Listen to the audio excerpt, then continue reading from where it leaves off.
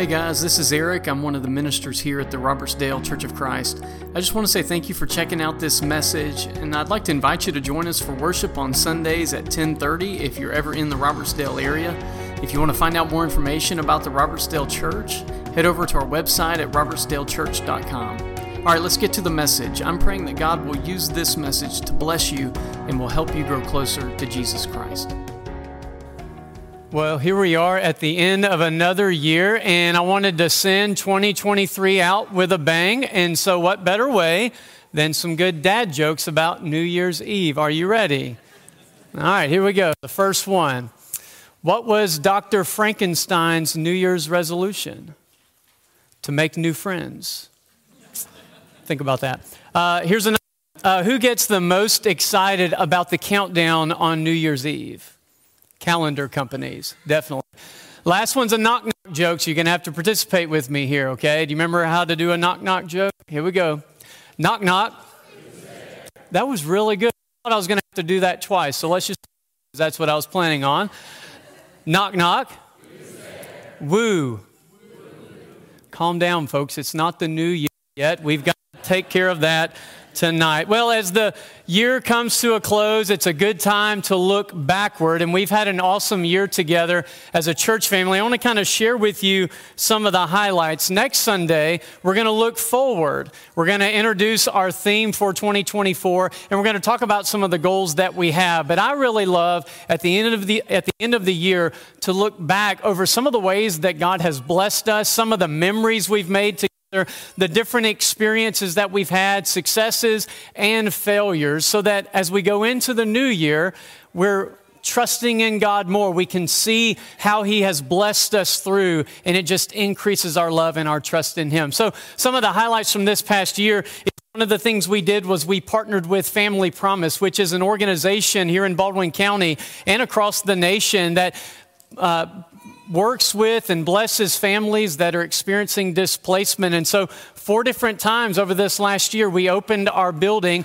and we served 5 different families and allowed them to stay here. And Lord willing, in 2024, we plan to do the same. One of the things that we did is we restarted the Forge Men's Ministry and saw a lot of growth amongst our men coming together. And we've seen growth in every ministry that we have going as a church family. I'm a numbers guy. I like to think about numbered goals. And so one of the things that we saw over this past year is our average monthly attendance increased by 30 people per month. And one of the reasons why is because we had 28 new members that joined our church family officially. And so looking forward to more that will come in 2024, but that's an awesome thing to celebrate together. We sent 9 of our members to Honduras for a mission trip. And Lord willing, in 2024, we will send more than 9. But we want to praise God for those 9 that were sent. There were 6 precious babies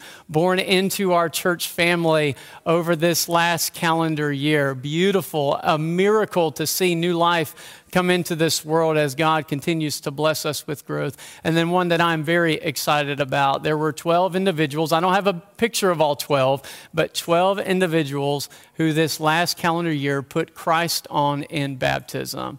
And Lord willing, next year, I'm a person who likes to set and break goals. It's not 12 next year, it's 13 plus, right?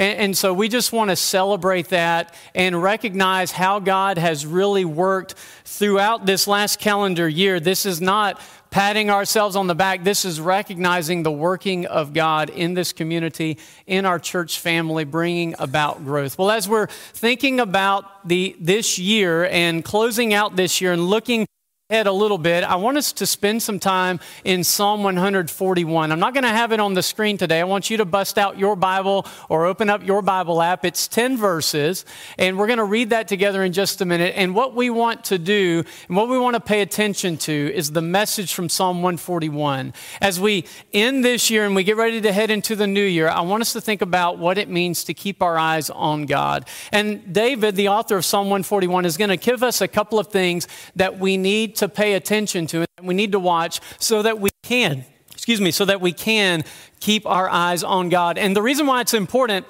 is because your focus determines your direction. You're going to pursue the things that you're focused on in life. And so if your eyes are focused on the Lord and He is the focus of your life, then that's exactly where your life will head. So let's read Psalm 141 together. Excuse me. A psalm of David. Lord, I call on you. Hurry to help me. Listen to my voice when I call on you.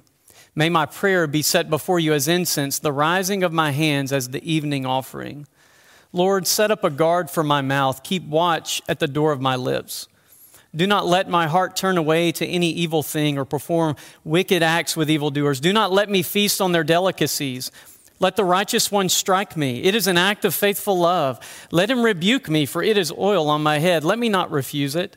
Even now my prayer is against the evil acts of the wicked, when their rulers will be thrown off the sides of a cliff. That's a little graphic. The people will listen to my words, for they are pleasing. As when one plows and breaks up the soil, turning up rocks, so our bones have been scattered at the mouth of Sheol. But my eyes look to you, Lord, my Lord. I seek refuge in you. Do not let me die. Protect me from the trap they have set for me and from the snares of evildoers. Let the wicked fall into their own nets while I pass by safely. So David has 4 things he wants us to watch out for and to pay attention to so that our eyes can stay on God in the upcoming year. The first one is to watch your mouth. You ever been told that? Maybe when you were a child, somebody said, hey, watch your mouth. Well, what David said is he said, Lord, set up a guard for my mouth. Keep watch at the door of my lips. Now, as a person who is guilty of talking a lot, there have been many times where I have had to eat some of the words that I have said. There have been times where my words have caused offense to other people. There have been times where I have spoken out of turn. There have been times where I have spoken in an area that I knew very little about, but I spoke it confidently and completely wrong. And so I completely identify with what David is writing. And he pictures this security guard that's at the door of his mouth. And just think about how you could benefit and I could benefit from that. Before a word goes out, that word is inspected by a security officer. And that security guard looks at that word or that series of words and says, I don't think that's the right thing to say. I don't think that's best for the time. I think you're completely wrong here. Think about how awesome that would be before your words go out, that they were completely filtered and inspected. That would be awesome. Now, we do have this gift called the Holy Spirit, who will do that if you will surrender to the work of the Holy Spirit in your life. But it just reminds us of the power that our words have. And the reason why it's so important to watch our mouth is because your words determine the direction of your life. You've gotten in trouble over things you've said. Yes, I know you have. And there have also been changes in your life because of some things that you've said. There's this fascinating text in the book of James. It's this letter that James, the half-brother of Jesus, writes, and he gives an analogy. Actually, he gives 2 analogies. I just want to focus on one this morning because he's talking about the power of the tongue, and he uses an analogy of a horse. And I don't know if you've ever seen anybody ride a horse or if you've ever ridden a horse. It's really fascinating. You've got this 1,000-pound beast that has been tamed and is completely under your control, even the control of a small child on the back of this massive animal. And what gives the control is this. It's a bit. It's something that goes inside of that animal's mouth that allows you to take control over that massive animal.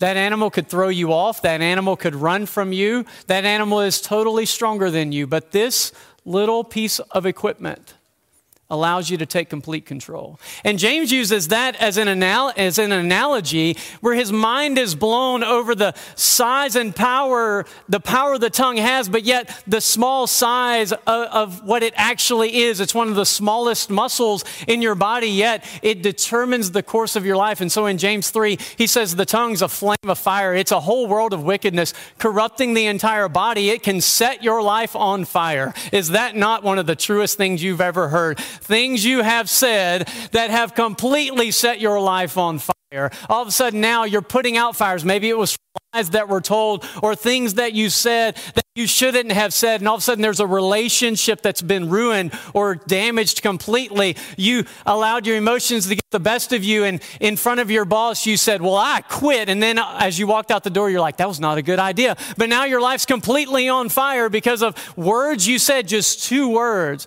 And he says, you know why it can set your life on fire? Because it can be set on fire by hell itself. People can tame all kinds of animals, birds. I don't even know how that's possible, but I'm going to give him the benefit of the doubt. Reptiles and even fish. I really pondered on that one until I remembered, yeah, you go to SeaWorld, they did tame some fish there. That's pretty cool. But nobody can tame the tongue. You can tame an animal as large as a horse. You can tame an orca whale. I'm wearing orca whale socks for that reason this morning. But you cannot tame the tongue. It is restless and evil, full of deadly poison. You've broken somebody's heart with the words you've said. You've spoken lies. You've hurt someone, brought them down, tore their life down because of things you've said. Yet on the flip side, you've lifted somebody up through your words. You've come across somebody that was having a really hard day, and you just spoke to them, and your words lifted them up, encouraged them, changed the direction of their life because of your words. And most importantly, you've confessed the name of Jesus with your words, which has completely changed the direction of your life. We need to watch our words because our words actually determine the direction of our life. That's the first thing that the psalmist David tells us to pay attention to keep our eyes on God. The second one is to watch our thoughts. He says in the New Living Translation, verse 4 of Psalm 141, don't let me drift toward evil or take part in acts of wickedness. I've said it before and I'll say it again and we'll continue to say it. No one drifts toward God. You will not, at the end of next year, without being intentional, you will not accidentally drift closer to God. You won't get to the end of next year and say, I wasn't trying to, but my goodness, my life is a lot closer to Jesus than it was at the end of last year. If you don't pay attention to what's going on in your mind and in your heart, you won't drift toward God. In fact, you'll drift away from God. And that's why the Bible talks about the link between the mind and the heart, between the things that we think and the things that we feel, and the need to pay attention to those, because it not only determines the direction of our life, but it absolutely affects our relationship with the Lord. And it will cause us to drift farther or to intentionally move toward Him. It's why the Bible says that we need to guard the heart, because from the heart spring all the issues of life. It's why Paul would say to take every thought captive to try to make it obedient to Christ. It's why in Romans chapter 12, Paul talks about that one of the goals that God has for you and for me is to transform our life through renewing our mind, through changing the way that we think. Have you ever seen someone that got glasses for the first time? I've never worn glasses. At some point it's coming. I know that it will, because a couple of years ago, I went and had a physical done for my CDL, and I did the vision test, and I covered one eye and it got really fuzzy, and I couldn't read the line that I normally could read. And so I had to go back 2 years, and the nurse told me, she said, oh, you've got 20/40 vision in that eye, but it was 20/20 in the other eye. So I went back 2 years later, and I remembered which eye was the bad eye, so I started with the good eye. And I just memorized the line as I read it. And then when I covered my other eye, I couldn't see it at all, but I remembered what the letters were. Well, I went back 2 years later for another physical, and I remembered the same trick. And so I started with my good eye, and I read the line, and I memorized it. But this lady was on her game. She said, read that line with your other eye, but read it backwards. And I was like, ooh. But I got a pretty good memory when it comes to letters and numbers, not with things people tell me, but things that I see. And I got it right. I read it backwards to her, and she said, 20/20 vision. I'm like, praise the Lord. Isn't that awesome? So at some point, I'll have to wear glasses. I know that. I know it's coming. But it changes the way that you see, doesn't it? It clarifies things. Where things were a little fuzzy before, now they're very clear. And when Paul says that God wants to renew your mind, He wants to clarify the way that you see life. He wants to change the way that you look at every aspect of your life. He wants to change the way that you see your job. Maybe now you see your job as just something that you go in, you clock out. He wants to change the way that you view that, because He's placed you there on purpose purpose, to impact some people, to teach you some things, to use that as an opportunity to bring him glory through exercising those God-given gifts that you have. He wants to change the way that you view school, not just as an opportunity to grow in knowledge or not just something you have to endure until you get out, but to place you and to help you discover who you are as an individual, to introduce you to people that you will never meet unless you were there. He wants to change the way that you view relationships, not just people to serve your interest, not just someone to give you what you need, but people to bless. Opportunities to grow closer to Christ as you grow closer to one another. He wants to change the way that you view your money, not as just something to blow, but as something to bless other people with. He wants to change the way that we view the world by changing the way that we think. So if you want to keep your eyes on God, you better pay attention and watch what's flowing through your mind and what's flowing out of your heart. The third thing the psalmist says is he says you need to watch your time. Watch your time. How would you react if I handed you $29,000? All of you. If I gave all of you, it'd be like the old Oprah Winfrey show. Do you remember that? You get $29,000 and you get $29,000. It'd be awesome. I'd be curious to see, one, I'm not doing that this morning. I wish I could, but I'm not. But if I did, if I could give each of you that amount of money, I'd be curious to see what you would do with it. Now, I already know what would happen. I just don't know individually what would happen. Some of you would go out and you'd instantly blow it. You'd run straight to the car dealership. You'd go to the boat dealership. You'd go buy something. It'd be gone before the day was out. Now, others of you wouldn't go and blow it. You would take every bit of it and you would put it in your savings account. You would send it toward your retirement, your 401k, your IRA, because you're a saver by nature. Others of you are going to split it. You're going to put a little bit in savings, whatever that amount is, 50%, 30%, 70%. You're going to figure that out, and then you're going to spend that other percentage on you. And then others of you, you're going to go and you're going to give part of it away. I don't know, maybe 10%, maybe 80%, maybe 99%. I have no idea. But some of you, that's what you're going to do. And then you're going to take whatever that percentage that was left and you're going to spend it or you're going to save it. And really it comes down to how you view money. I only had $1 in my wallet, so it depends on how you view money. Will determine what you do with that money. If you view money as something to spend, you're going to spend it. If you view it as something to save, you're going to save it. If you view it as something to give, you're going to give it. Well, what's interesting is that the Bible links money to time. Benjamin Franklin was the first one to say time is money. And how we view money is very similar to how we view time because they're linked together. Is the time that you have here on this earth something to just hold on to? Is it something to be used to bless other people? Is it something to just blow by and just do whatever you want? I love the passage that Jackson read to us. He said, through the words of Paul, be very careful how you live. Other translations say something like, pay careful attention to how you walk. Think about if you were going to cross your house in the middle of the night and you knew that your kids or grandkids had been playing with Legos before they went to bed. And as kids do, they didn't clean up after themselves. And so you know there's a good possibility there's Legos in the path as you're going to cross the house. How would you walk across your house knowing there's a possibility there's Legos in the way? You'd probably be paying attention to every step. You'd be setting your foot out there to find out. And then you would proceed forward, because if you stepped on one of those Legos, that would be one of the most painful experiences you've ever had in your life. And it would cause you to really pay attention to where you placed your foot. That's what Paul is saying. He's not talking about physically walking. He's talking about how you spend your time. Here's the thing. What I've learned as I've gotten older is that time just speeds up. It speeds up because the pace of life has sped up. It took me a while to figure that out. Why is it not just days flying by, but weeks and months are flying by? I remember when I was a kid sitting in school every day, that clock would just move so slow. 60 seconds was an eternity. But now a year has blown by. And it's just a good mental exercise just to think about all the things that have happened over the course of the year. And before I can blink and you can blink, we'll be at the end of the next year.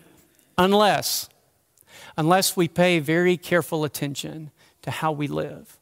Unless we view every moment as an opportunity to make the most of it. Unless we pay careful attention to where our feet are going, who we're inviting into our life, and how we're spending our time. You won't drift toward God. You'll grow closer to God because you're intentional about it. And you can get to the end of your life and you can look back and have wasted a lot of it. Or you can make a decision that regardless of what you've done in the past, for the coming year, you're going to pay better attention. You're going to be more present in the moment. You're going to put the phone down. You're going to turn the TV off. You're going to engage more with the people that are around you.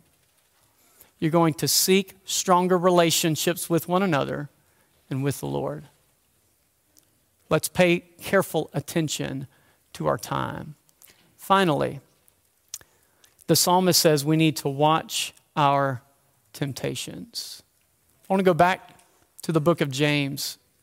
He said, every person is tempted. I'm glad he said that because that makes me feel better. One, that means our elders are tempted.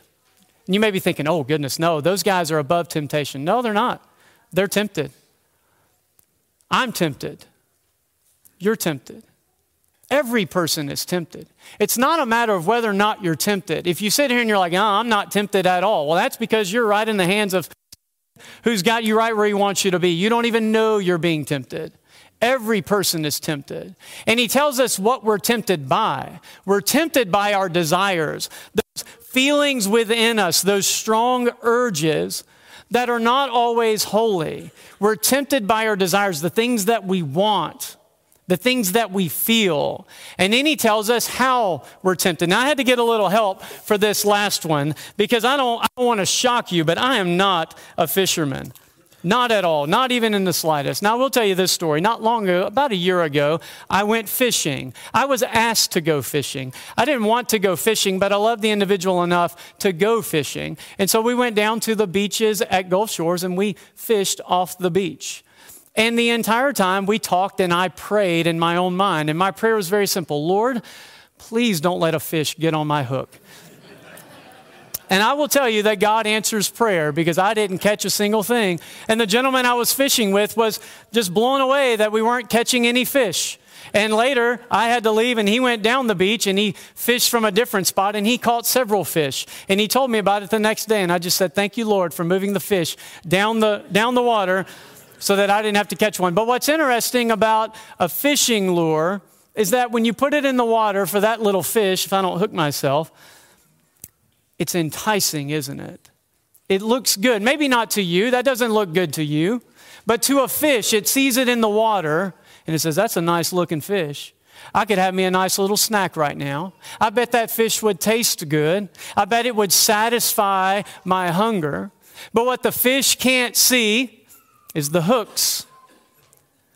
And as the fish comes up and bites onto the lure, that fish recognizes that was not a snack. That was bait. And once you've taken the bait, it's really hard to get off the hook. And that's what happens to you and I. Not with a fishing lure, but maybe with something you see on your phone. Maybe with a relationship. Maybe with a desire to move up in your career and to place that above God. Maybe in something to pursue financial security or what you think will be financial security. And as a result, you push your relationship with the Lord to the side because you're chasing after something that looks appealing. Satan recognizes that we're all tempted by our desires. And so he uses our desires against us. We have different desires, but we're all tempted with the same bait. It looks, whatever your desire looks like, one of them has a hook. And when you say that'll feel good, that looks good, that'll make me feel good, that's exactly what I've wanted, and you take the bait, all of a sudden now you're on the hook. And it's your desires worked against you. If you want to keep your eyes on God this upcoming year, you've got to pay attention to what tempts you. Because if you don't, you'll never see the hook. And if you don't see the hook, it's hard to get off the line. So pay attention to what tempts you so that you can avoid it and keep your eyes on the Lord. I don't know what's going to happen between now and December 31st, 2024. But here's what I do know. I do know that if we'll keep our eyes on the Lord, we'll be better prepared to endure whatever difficulties come. We will enjoy every moment that God gives us, and we will draw closer to the Lord. I know that to be a fact. Yes, there are going to be challenges that we could never imagine. Maybe an amazing year, maybe an incredibly difficult year. But what I do know is, if we're not intentional, we will not get to the end of next year and be closer to the Lord. If we're not intentional, we will not see individuals who have surrendered their lives to Jesus Christ. If we're not intentional, we will not witness growth in our church family. If we're not intentional, we will not fight off the temptations of the evil one. So I want to leave you with the words of Psalm 141. My eyes are fixed on you, sovereign Lord. In you I take refuge. If you're looking for a prayer for this year, maybe that's your prayer. My eyes are fixed on you. Pay attention to what you're looking at, because that determines the direction of your life. If you're here this morning and you want to end your year by surrendering your life to Christ, what better way to close out this year? What better way to begin a new year than with a new relationship with the Lord? We're ready to baptize you into Christ today if your heart is ready to surrender to Jesus Christ. If you need prayers of this church family, you want our shepherds to pray with you, you want us to pause and to pray over you, or you just want to have a private moment with the Lord, we want to encourage you to respond as together we stand and sing.